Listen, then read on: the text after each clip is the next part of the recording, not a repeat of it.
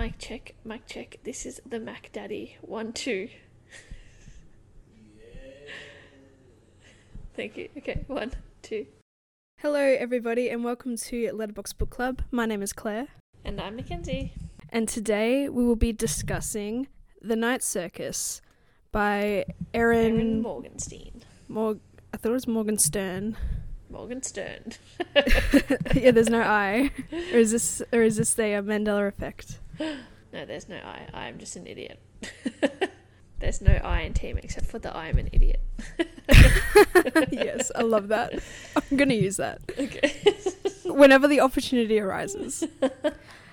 We're discussing this book because if our calculations are correct, tomorrow would be my birthday, and this is my birthday, recommendation. Happy birthday, Claire. Oh, thank you. And then in December, Kenzie will have the same respect. Woohoo. Let's hold a few months on away. The respect part. The respect. Alright. Alrighty, Kenzie, kick us off with the blurb, please. I will.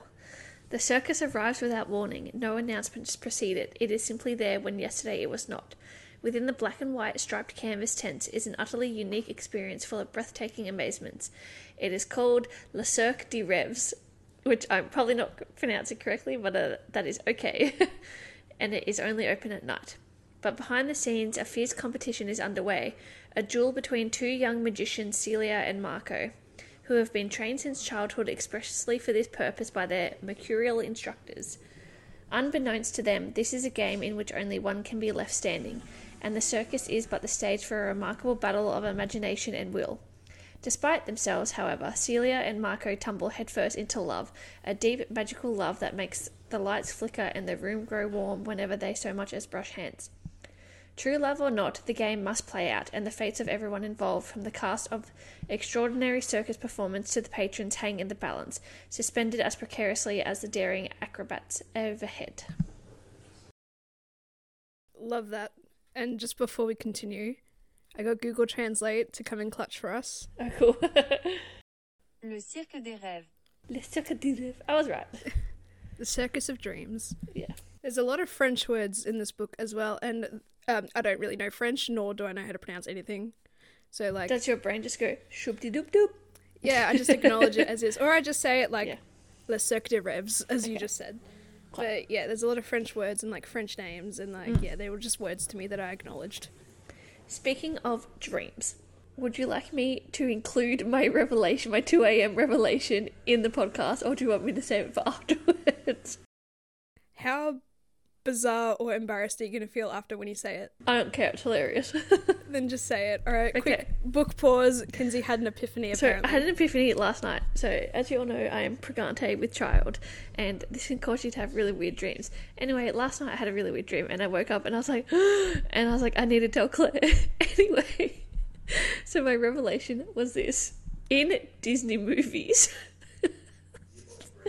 there are always 5 pivotal characters in each story.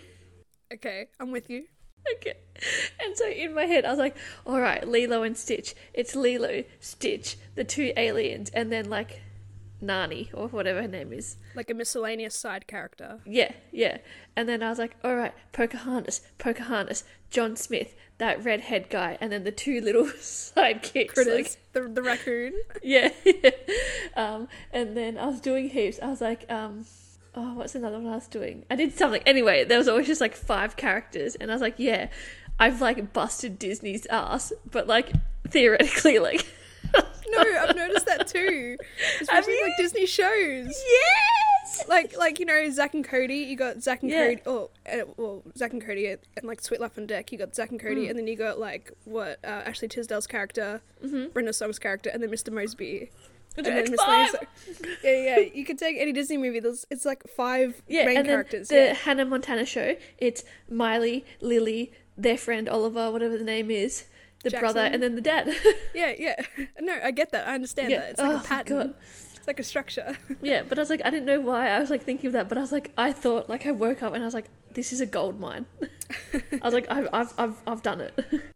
Yeah, no, I've noticed that and recognized that, like, years ago, not Oh, twice. cool. But Oh, anyway, okay. I've never said it out loud. But no, I agree with you, Kenzie. Yes. Okay, cool. So if anyone else feels like that, leave a comment. It's just something about like a good structure or a good formula. Yeah. But no, I get that. Anyway. Like even Wizards of Waverly Place, like their entire family. Yeah. And then, or maybe like Harper more so than one of the parents. But yeah, we get it. Back to the book. Unpause. Thoughts, feelings, and emotions, Kenzie. Because it's your birthday. I'm scared. No, Kenzie, don't start with that. I feel really mean. And now I feel like I need to pick a shit book for my birthday so that we can both shit on it together. Anyway, I really did not enjoy this book. Fair enough. It was a hard slog. I nearly DNF'd it a couple of times. I have 6 pages of notes. But yeah, it's fine. It's fine. Yeah. That's You all tell right. me what you thought. I'm scared now. I do agree it was a slog, but I did enjoy it in the end. What might be like unattractive about it, which I find really great, was like the sense of disjointedness throughout the book and the pacing, but it's not disjointed in the sense of between past, present, and future, just disjointed between the like character perspectives and perspectives on events. And I can see how some people might not like that or find that really confusing. But like I enjoyed it. I do admit that some characters that we meet like in the beginning or even in the middle, they become kind of significant at the end, and it's like, well, I didn't really care about you in the beginning, so why are you so important now? And then also, yeah, like I'd forget about them and I'd be like, who is this person? And like, for example, like Bailey, like his whole little spiel in the beginning, I'm like, I don't care, so I'm going to skim through you. And then, yeah, he obviously becomes significant in the end. And Tsukiko, I think that's how you say it. Yeah, like, especially like she, like I thought she was just going to be just some sort of obviously performer, but then she had a more significant role in the end. I feel like there was also like too many characters for the story that was trying to be told as well. But then also like with the twins, I like understood their significance, but then it was like when one like is born after midnight and can see the future, and one is born before midnight, you're like, okay, well, like you can see the past. Like it's pretty like black and white stock stand. It's like, oh, okay, that's their power. But yeah, I thought it was still quite charming and enchanting. There wasn't much of the love story blossoming. It's just like it just happens, and then but there is parts where like it does time skip like 10 years ahead, 30 years ahead, but it's all cohesive and in chronological order. Yeah. But yeah, there is no real relationship development as such between our two main characters. But yeah, I enjoyed it. I enjoyed that disjointed aspects of it. There are some perspectives where I don't really care about.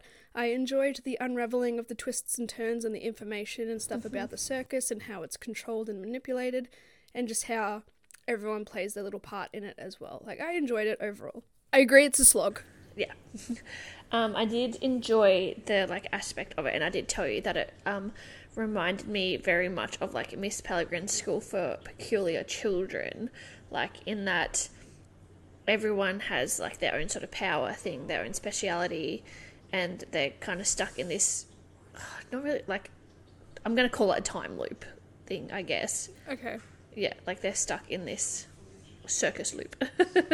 Yeah, I liked that aspect of it, but yeah, the time jumps didn't really make a lot of sense to me, because you don't like, yeah, it's like the 10, the 30 years or whatever, but then like nothing's really explained about what happens in that time. It's like, oh, okay, let's just skip ahead for shits and gigs. No, nothing's significantly changed. The circus is still around, but they're just in different eras, and like obviously different, I suppose, other events are happening within that time. Yeah. It just becomes like a mundanity, ever revolving of the same thing. But no, yeah, ultimately, yeah, I liked the unraveling and like little bits of information, and we learned about like Alexander's past students / winners and all that stuff. And there were moments where I liked where the chapter is written in second point of view.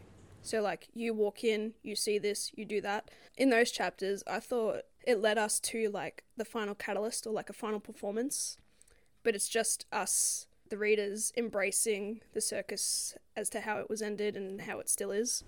I think this was part of it for me, especially about like the story just felt so disjointed. Yeah. like I kind of liked that aspect, and I can see why you're disappointed in that. Yeah, I was just like, give me some succinct timeline. Like, give me chronological order. Everything happens. Just tell me everything. Yeah. Let's talk the main characters, I guess. Celia and Mako. Initial thoughts about them. What do you think? Two different schools of magic. Raised, in juxtaposing training worlds, I guess. And just livelihoods. Yeah, and livelihoods. That's the word I was looking for, sorry. And just that, I was saying that I enjoyed that part of it where it was your fate is chosen for you. Like, you don't have control of your life, per se, because they were just, like, put into this competition without even knowing that they're in this competition. But yeah, like, Celia is, like, raised and trained, by Hector, etc. And then Mako is an orphan. The orphan just cuts it, you know? Yeah, that's all you need to works. know. And it's like, I did have as well, though, but I'll wait. Oh, no. I think this, much like the book, I think this podcast might be disjointed in how we talk about it, so just go for it. I think I just need to look We'll in match my the energy. notes.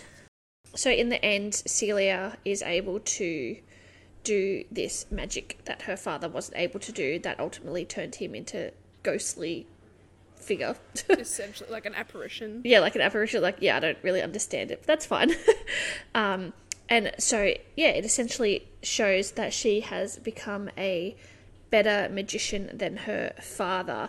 And then I think that lends into the school of thought that you can have control of your destiny and you can control which way your life goes. It's just about having the right mechanisms to get there.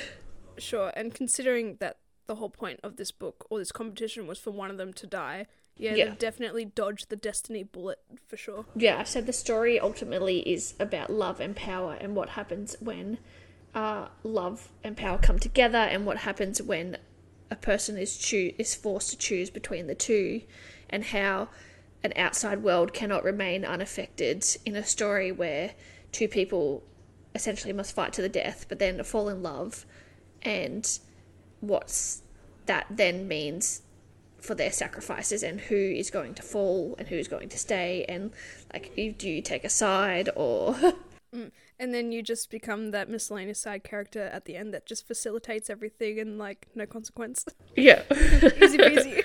Yeah. It's like it was that easy from the beginning. Yeah. I didn't like how, I liked how in the end Bailey is given that choice of like, do you want to do this? Because that gives him the autonomy that Celia and Mako weren't given.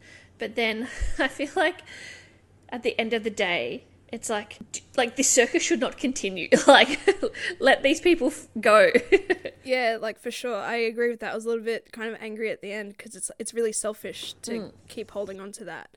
And it's like, sure, the circus, it created its own like literal fan base and stuff, and like it brings people joy and wonder and amusement.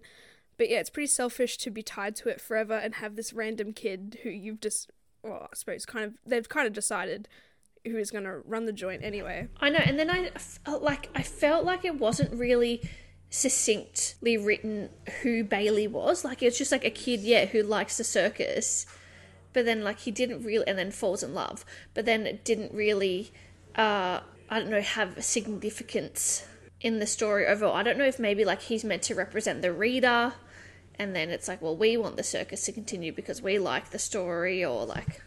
I think maybe it's just because he was so tied with the two decisions of either going to Harvard or like running the family farm, that like the circus was an other option, and it's like, how about genuine. I take neither option? yeah, I know, but like neither option would still end up being at the farm, I suppose. There's always going to be a wrong choice, but I think he just found that like wonder and amusement, and his first interaction with like Poppet, it kind of ignited something in him, I guess, and then then it just became his destiny to hold on to it forever. But yeah, ultimately the circus should have just been let go. Like, let your legacy die gracefully as well. Yeah, because also then, because we're stuck in this Night Circus world or whatever, I didn't quite understand. I was like, are you guys immortal? Or like, do you just exist within the confines of the circus? Or like... Well, yeah, well, it's all controlled. That aspect is controlled by Marco. Yeah. Like, his power through the bonfire is making everyone age incredibly slowly. And that in And then itself... because I know when, like, he fucks it up, like, it all starts to kind of crumble. Yeah. But it's like, yeah, I feel like at that point, like, yeah, make that decision to just be like, okay, we're gonna die. We've been doing this long enough. Probably not necessarily die, but, like, you know, in any sort of media story where, I don't know, someone is holding... There's, like, a life force that they're holding on to, and when that breaks, you know, they all shrivel up and die. Like, yeah, I don't think that would happen, but, yeah. It was frustrating to see that, like, yeah, it was set up to ultimately be a game or a competition between Marco and Celia, and then all these people were inadvertently involved, and, like, all their minds are being manipulated against their will and all that type of stuff. It just seemed really, like, what was the point? Yeah. And, like, yeah, it just wasn't really fair to them either. And, like, you can recognise that as you're reading it. Like, yeah, it's just so not fair that these people have to suffer through Celia and Marco's actions, but also it's Mr. A's actions and Hector's actions. Yeah, they're conspirators. But yeah, and I did get a little bit confused reading it as well. It's, like, a very sophisticated and, like, profound book as well. Yeah. But I suppose I liked the whole unravelling things, because you would wonder, all right, well, how did the circus travel? Oh, it travelled by train. Cool. And then later on you learn that Celia is the one who controls the train. And then it's like, when you start to realise that the other circus performers are, like, in a way trapped but not entirely stuck as well. And you think, all right, well, how is that possible? And then you learn that, Marco controls that sort of aspect as well. I have this written down as well where, yeah, it again lending into the disjointedness, you are given information like, oh, it travels, like, for example, that's the best one probably. How does it travel? It travels on a train. Okay, blah, blah, blah, blah. A little bit later, okay, Celia controls that. And then I feel like I was just being told a lot of information and not shown a lot of information. And it just really took me back to that high school, like, show, don't tell in your essay vibes. Yeah, probably more so for Celia, not so much for Marco, because you get a lot of examples or evidence of Marco manipulating someone's memory then and there during his conversations with people. But yeah, you don't necessarily see Celia pack pack everything up and, like... Or there probably was a scene where, like, the train stops and, like, just the canvas and the roofs just, like, flutter open and all that type of stuff. But then there's a scene where they're actually on the train moving, and it's like, what? But yeah, no, very interesting. I also really enjoyed, but feel free to circle back to this if you have something more to say.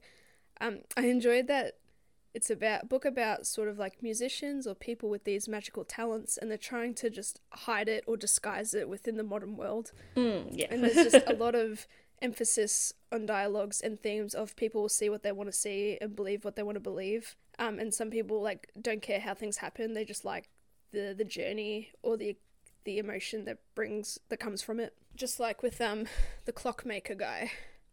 I think, yeah, Mr. What's his face? Yes, Frederick Thiessen. Yeah, like, because he adored, like, Celia, but he would never ask how she did her magic or if the magic was actually real and all that stuff. He just loved the wonderment of it. Yeah, the clock. The clock man. I have it written down, but I don't know how to pronounce it, so I just said the wunch. Yeah, I just liked, ultimately, it's a magical world where all the magicians or the real talented people are just, like, you know, guising or hiding their actual magical talents from the eyes of the public. And I thought that was, like, great and really subtle. Which also, ultimately, I liked the contrast between, Marco and Celia's systems as well, because Marco is all about the charming and the spell binding to his books and his, like, physical objects and charms. And then, Celia is able to manipulate the elements around her and create illusions as well. But I enjoyed those aspects. I was really annoyed early on when we found out that Marco figured out she was his opponent, because I felt like, well, how is this fair that he gets to have this sort of upper hand knowledge? And it took Celia a long time for her to figure that out. Yeah, didn't enjoy that it had to be a competition. Yeah, no, I just, like, why couldn't they have just, I mean, I guess conflict in stories and blah, and I always, like, I feel like in every book, I'm like, I don't understand why it had to be this, but it's pivotal to the plot. It's like, we wouldn't have the plot without it. But it's like, why couldn't they have just realised, okay, these two have complementary magic, let's just, like, lay it out for them and explain it, and then somehow like figure out a way for them to be able to do this together. But then of course they're all like, ooh, competition, blah blah blah. And I suppose, yeah, you learn at the very end when Mr. A or Mr. Alexander was talking to Widget, it's like, oh, it just came down to, you know, he had a very stubborn student, Celia's father, and they just had very differing beliefs and systems on magic and which system is far superior in terms of endurance and skill and blah, blah, blah. And it just turned into, I suppose, just an ego pissing contest. Yeah, of course. Which suffered real life consequences because magicians actually died for this shit. Exactly. Like, I said, what did I have? I had something. Oh, yeah. Again, with this, I just don't feel like Celia and Marco, I was going to say Margot. Hey, Barbie. Yeah, their love story, like, I don't know how this was marketed as a love story, because I feel like it doesn't happen right until the end, like, I don't know, 100 pages from the end. Yeah, like you were saying, it just comes kind of out of nowhere. And it's just like suddenly, ooh, I love you. And like, yes, it's beautifully written. And like, I love the way that Marco feels for Celia. And like, that's beautifully written. But I just, like, I feel like it should have been, I don't know, marketed as a mystery or something with like love on the side or whatever. Like how we were saying, you know, these days in books, especially on Book Talk, when they're advertised, like they're promoting storybooks and it's like, enemies to lovers, like blah, blah, blah. And it's like, don't tell me, like, just let me read it. Yeah, it's just tropes galore. Yeah. And then where's the surprise as well? Because you want to, figure that shit out. Yeah, and I felt like Marco's love for Celia was written, or it was more highlighted than Celia's love for Marco. Yeah. Like, it leads me to wonder if, you know, the final draft was taken in to the editors and then they're like, we need a love story, like, it doesn't make sense, like. And then so she was like, okay. I mean, it could have just been, just two challenges without the love implication of it. And then, there was ultimately no real consequence to their love anyway, in terms of the circus. I don't know, and I think maybe it's just because of the juxtaposition or the difference between their schools of magic and stuff. I just found that, like, when reading it, I felt like Celia worked harder than Marco, despite Marco not being completely involved in the circus. And yet there were moments where he thought, like, he was winning and, like, she was winning.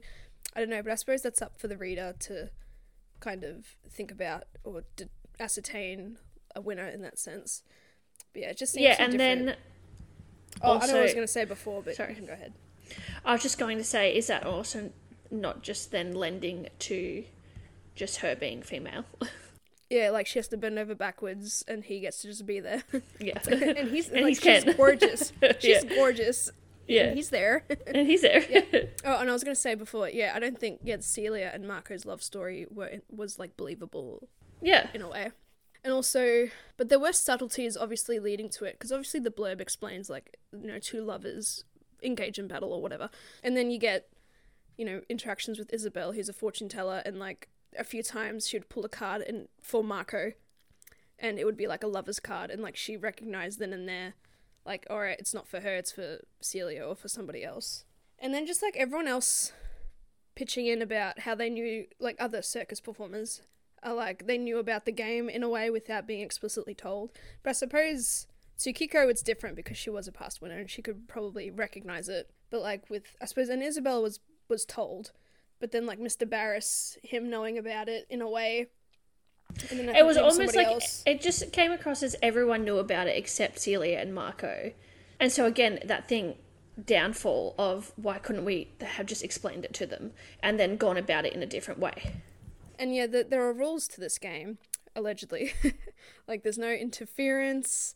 They're not allowed to work with each other. It's not like a battle or a duel, magic duel or anything. But it's just like who can sustain the magic, I suppose, the longest and all that type of stuff. Because it's not about the performance at all or anything itself. Or like, yeah, even Hector was like, it's not about how many rooms you make. It's about how long you can hold on for. Yeah. And I suppose, how can you compare that sort of stamina to someone who just writes in a book? Yeah, exactly. And just keeps the book well hidden and not destroyed, you know? What was I going to say? And then, yeah, it's not about how many rooms you make or how cool it is or whatever. But then when they were using, what is it, the tent of the labyrinth, and then showing their It's a like collaboration. complementary magics and their collaborations together. And I was like, see, that's what it could be. Like, and then you can just have a magical circus that everyone profits from. yeah, No one has and then to because die. you would think as well that if they're destined to duel and only one can win or whatever, it's like you wouldn't think that their magics would be complementary. Yeah, no. But that's just me. And I just didn't appreciate the vaguity when Marco confronts Alexander and or when Celia confronts her father. Because, like, they can be as like, vague to the characters as they want, but I'm the reader. I'm dumb. Like, you gotta tell me what the rules are. Let me know what's going on, and I'm happy for the characters to, like, figure everything out on their own. Literally, spell it out. Like, Yeah, spell it out for me, but, keep the characters in the dark. And then, it just took Celia longer to figure everything out as well. And I just thought Marco had that advantage in terms of him knowing who she was before she knew who he was.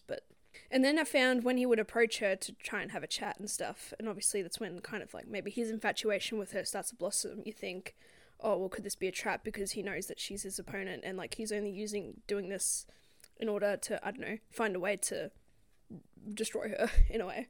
So it comes across as ingenuine in that sense. yeah. And then poor Isabel in the crossfire. Yeah. She just wants to love a guy. And I know, guy, like, she's just been scorned. yeah. But then we learn that, I think it would have been her, but after when Isabel, like, blows the crystals or whatever in Marco's face, and Tsukiko talks to Marco, she kind of implied that Isabel was a past student as well, unless you missed that. I don't know. Or I could be very wrong. I have missed that. No, I think I missed that. It was almost like when, like, it was just after revealed that Tsukiko was like a past student, and then it's like, oh, we both were, and so, but that just went. Then it just seems like it's too much though it may not be direct interference. It's just too much meddling. Yeah. But I really enjoyed the kind of first half where it was like how the circus was established, the learnings and teachings of Celia and Marco growing up. Like, I found that quite nice. But then, it got to a point where I was like, all right, where are we getting to this duel or battle or whatever? Yeah, that's what I thought it was going to be. That's another thing that I have in my notes, that as much as it feels like a disjointed story, there is a lot going on. And I did enjoy that the story was enthralling and I wanted to know what was happening and when it was ending. But then, you have in the forefront of your mind the whole time, like, okay, well, I know that the duel is coming. I know that something is coming. When is that coming? And just every time you think it's getting to the end, it does not arrive. When you think it's getting to the end, you get Bailey's useless chapter, and you're like, fuck off. Yeah, and it's not a big book. No, it's not. So it's just one of those things that's like, this is annoying. Yeah, it's a lot. Yeah, but I liked that almost half the book is the build-up and, like, how it was made and how Marco and Celia, become involved. Celia auditioning, Marco being the assistant to Chandresh, who pretty much, it was his idea to start the circus. I was actually really upset when it figured out that Marco was really manipulating Chandresh's mind and memory and stuff, because he's just the proprietor at the end of the day. Like, he doesn't need to know the goings on, and he himself is a magician in his own right.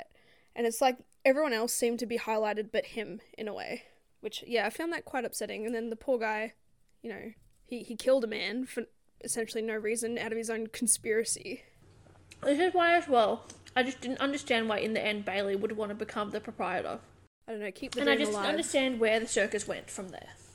Yeah, I agree. Just, like, let the legacy die gracefully. And then because there's, like, emphasis on how, because the circus has continued or whatever, like, they can continue on the legacy of Marco and Celia. And it's like, okay, but it wasn't, like, their love or whatever. But it wasn't about their love. No. I don't know, like... Yeah, no, it wasn't their love that drove the circus. It was their, obviously initial competition with each other that made the circus so great. About the competition and the rivalry. Again, now that there's no competition, I just don't see, I just don't see where it goes from there. Yeah, and then it's like, what happens to the rest of the folks? Are they're just stuck there forever now? But maybe I would like to imagine Bailey would approach them with a similar choice that Celia and Marco offered him, like, all right, well, this is what's happened. Assuming he tells everybody the truth, because no one tells anybody the fucking truth. I know. And then he would offer them that choice of like, all right, you know all this, would you want to stay and perform for like the rest of your life? Yeah. Probably not rest of your life, but yeah, if Poppet and Widget are anything to go by, like they can find other magicians or just breed them, you know? Breed them. Never-ending circus. Jesus Christ. Yup, we're going there. Claire's taken it to a new level. Yeah. But, you know, I loved the details, but the details could have been so overwhelming, like when they went into each room, and then you'd find out later on, oh, Celia built that, or Marco built that. Yeah, it's like, I don't, why delay the information? I think it's just that air of mystery and just the, like, slowly unraveling it as it goes. But yeah, I still quite enjoyed that, but yeah, all of the rooms, like, it was just skimming, bro. I know, it got to a point where I was like, I can't DNF this, but also I don't want to finish it, and so there was a lot of skimming involved, but... Yeah, fair enough. I almost wish that there was a sequel. Alright, what would be the sequel? It would just be that the circus ended. Just first page. Yeah, like, I don't know, like, I think I'd like to see something about how they've repaired, I don't know, like... how, I guess, like, at the end, like, it wasn't about the competition or whatever, but, like, they've healed from that, and, I don't know, maybe I would like to see a few people leave, like, maybe the twins. Right. Because, yeah, the whole circus did come from, like, a nefarious intention. Yeah, and I would like it to be, like, on. Bailey has, like, aged, obviously, slowly, but, like, gotten to, like, a nice old age or whatever. Or maybe starts his own circus. Yeah, and either starts his own or has decided, he's like, okay, this is where I'm at, like... I feel this way, blah, blah, blah. At this point, would we all like to continue? Or, like, Bailey could be like, I'm stepping away. Where do we go from here? Or it even could have been, like, in the end, there could be, like, a couple-page epilogue. Be like, 60 years from now, the circus just never showed up again. Yeah. Like, that could be a thing. Yeah. To end it all. It could have been, yeah, like, I don't know, like a person who, I don't know, Bailey 2.0 or whatever, saying... Yeah, every year, like, the circus, or, like, every 5 years the circus comes here or whatever, but then on that, like, time it hit the time it was meant to be, that, like, it didn't come. Or they have contacts, essentially, in that fan base, and they could just, you know, spread word through the fan base that, like, it's just stopped, or it's just never appeared again. Yeah. It's like, time to start your own, guys. I liked, yeah, the magical aspect of it and everything. I did like how it seemed like there was, well, through other character perspectives, there was this, like, big conspiracy and stuff, like, because you get the Burgess sisters and all that, and their little conflicts and their stories and stuff, and how Tara died, because she realised that, like, something, like, is going on, and she feels stuck, but, yeah, not quite stuck or trapped or anything. But then, yeah, the ultimate consequence was death, and they're like, ultimately, that's on Marco. But let's just gloss over it. Oh, but yeah, he acknowledges it, though, to Celia, because, like, the bonfire is there to protect everyone within the circus, and she wasn't quite in the circus, but not quite a patron either. So it was just very awkward. But yeah, and then when Isabel broke her little charm, and that ultimately got Thierson killed, it's like, too much death already. I also don't know what genre this falls under, because it's like... I'd say fantasy. Yeah, like, it's mystery, but also fantasy, but, like... I don't know. It's just, I guess it's just the genre of fantasy that we read. Because when I think about fantasy, I think about, like, fairies. Yeah. Think about how the Barbie movie has been described as a fantasy. And, like, you look at it and it's like a modern world story. Like, how could that be fantasy? But yeah, you can think of it like that. Or, like, alternate universe or whatever. Fantasy AU. Anything else you want to, like, kind of talk about? I think I got all my notes out of the way. Without destroying you too much. I apologise. Yeah, I suppose I liked throughout the book how, you know, we get hints of, obviously, through Isabel and her fortune-telling, and Poppet's, I suppose, premonitions, or seeing into the future, that we get the build-up to the outcome of, like, the little explosion and stuff, and then it actually happening. Like, I liked that aspect. Because I suppose that even though their destiny was one of them to die, like, there was, I suppose, death that fulfilled it anyway. Yeah, I liked that because, it wasn't explicitly one of you has to die. It was just, like, death in general, yeah. But I suppose with that, and if the circus was the venue for this contest, then the venue itself should have, like, burned to the ground in a very symbolic way. I was thinking to myself as well earlier, I was like, I haven't pooped today. I was like, I bet I'm going to have to poop at the most inconvenient time.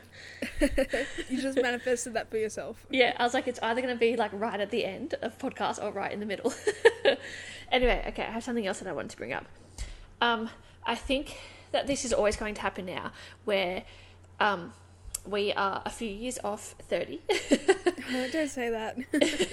And we the are books used aren't to, made for us. Yeah, we are used to reading new adult books, and this is very much a young adult book, and so yeah, I think it's just not made for us.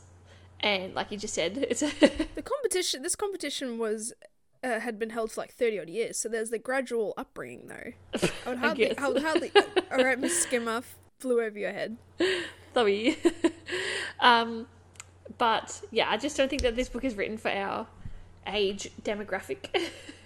I disagree, but okay. Yeah, that made me struggle more as well. Fair enough. But yeah, it was just a lot of like writing aspects to it. Again, disjointed perspectives. We got a whole timeline which I didn't really care about, and then we get every now and then a second perspective chapter about us, the reader. And yeah, I can understand, that disjointedness can make it very unappealing. But yeah, I don't know. I feel like this book could make a pretty good movie. Oh, for sure, yeah. In my mind. Like, it could be as, incredibly spectacular and stuff. Or not a TV show, but yeah, definitely a movie. Like, it would be very good it'd translate well in a cinematic. Yeah, 100%. I think that it lends itself to, be translated very well to a silver screen. But I just don't think it reads well. yeah, fair enough. I think there's a huge theme in this book, which is more of a revelation towards the end. Just like the theme of timing, because that gets brought up a little bit towards the end. Like, I think Isabel said that the day she met Marco, she was late for her train, and then Bailey was late to the circus in order to save it, in a way. And I don't know, that just had like a little bit of profound meaning and significance. Yeah, and considering there's a lot of moments in this book where aspects of the circus seems to be like frozen in time in itself, and like performers who have died or passed away, like they're almost immortalized through this really slow moving statues. Yes. I found it was pretty cool.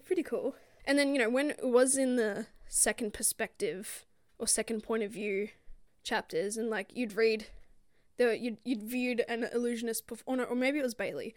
Like, there was an illusionist performance, and then there was a statue that read. It implied that statue was Celia, in a way.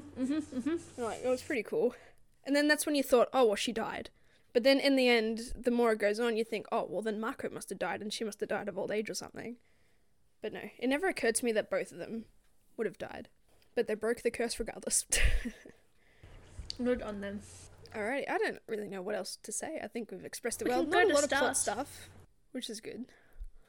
Alright, we're going to go to the stars that listen. We read a 1-star review and a 5-star review from Goodreads for shits and gigs. Start off the one review first because we want to end on a positive notey. You go first, just because I just put a toffee in my mouth. Alright, let me grab it. Alright, my 1-star review. Well, I gave it 40% before giving up. Uninteresting characters and a plotting storyline do not a good read make. Okay. The one thing this novel has going for it is its atmosphere. And it is as it in spades. That's what it says. Unfortunately, the build-up that I was so excited about early on hasn't really led to something I care about. It's probably accurate to say that the most interesting character in this novel is the circus itself, and that just isn't enough for me. Yeah, the circus had a lot of personality. Almost had an aneurysm reading that, but alright. My 1-star is nothing happened in this book. You know when you start reading and the writing is magical and you feel like you're in a fairy tale because the author's sentences flow like flower petals in the wind, and then you keep on reading and reading, and the writing is still magical, but also nothing has really happened. And then you're at the end of the book where the writing is still magical, but nothing happened. Yeah. Ultimately, the ultimate sacrifice for them both being tied to the circus forever. Yes. Okay. Who would have thought? Alright, my 5-star review, although it says 5 stars, but it's written 4.5. Okay. I think because you can't do 0.5. Then just do 4. Oh, I suppose you got to carry it up or whatever. Anyway, I've not read anything like this before. It was magical, mysterious, and also more emotional than I was expecting. I loved it. It was such an enchanting read. I also loved the time period it was set in. I loved the Victorian era. It wasn't quite Victorian era, but sure. It ended in like 1902 or 3 or something, and like that's not Victorian. This is like us saying medieval for fantasy though. No, this is like us saying medieval, but it's 1901. Yeah. The Federation I formed. was like, why is it medieval but there's cars? Yeah. Why is it medieval but there's actual indoor plumbing? My 5-star is, I have quite honestly never had the pleasure of reading a more beautiful book. I want to go back to the beginning and read it all over again. I just have no words. Which I don't agree with, but good on you. Glad you feel that way. Alrighty, and then that concludes this episode of Letterboxd Book Club. As always, thank you for listening. Find us on Instagram at letterboxd_book_club. From there, our link tree is in our bio, where you'll find us in all the other places that are important. And if you're listening, leave a comment and wish Claire a happy birthday. She is turning 45. No, I'm joking. Yeah, no, hell no. Hey, I wouldn't hear the end of it. Yeah, as you said, we're almost coming close to 30, and like my dad's fiance is constantly reminding me, and it's like so far away still, bro. No, She's like, what are you doing? I'm like, I don't know. I'm always like, I'm not going to feel old until I'm 55, but the closer I get, like, obviously it's like 20 plus years away. Yeah. But sure, it's like sure. the closer I get, I'm just like, no, like I just keep pushing that out. Yeah. Anyway, yes, thank you all for listening. Check us out next week for I don't know what, because I haven't thought that far ahead. That's okay. We'll get there. Maybe From Blood and Ash, the new From Blood and Ash. Oh yes. Oh, Jesus. Oh, sorry. That excitement hurts my ears. All right, catch us out. Okay. Catch us next week. Catch us out. Light it up. Bye. Bye.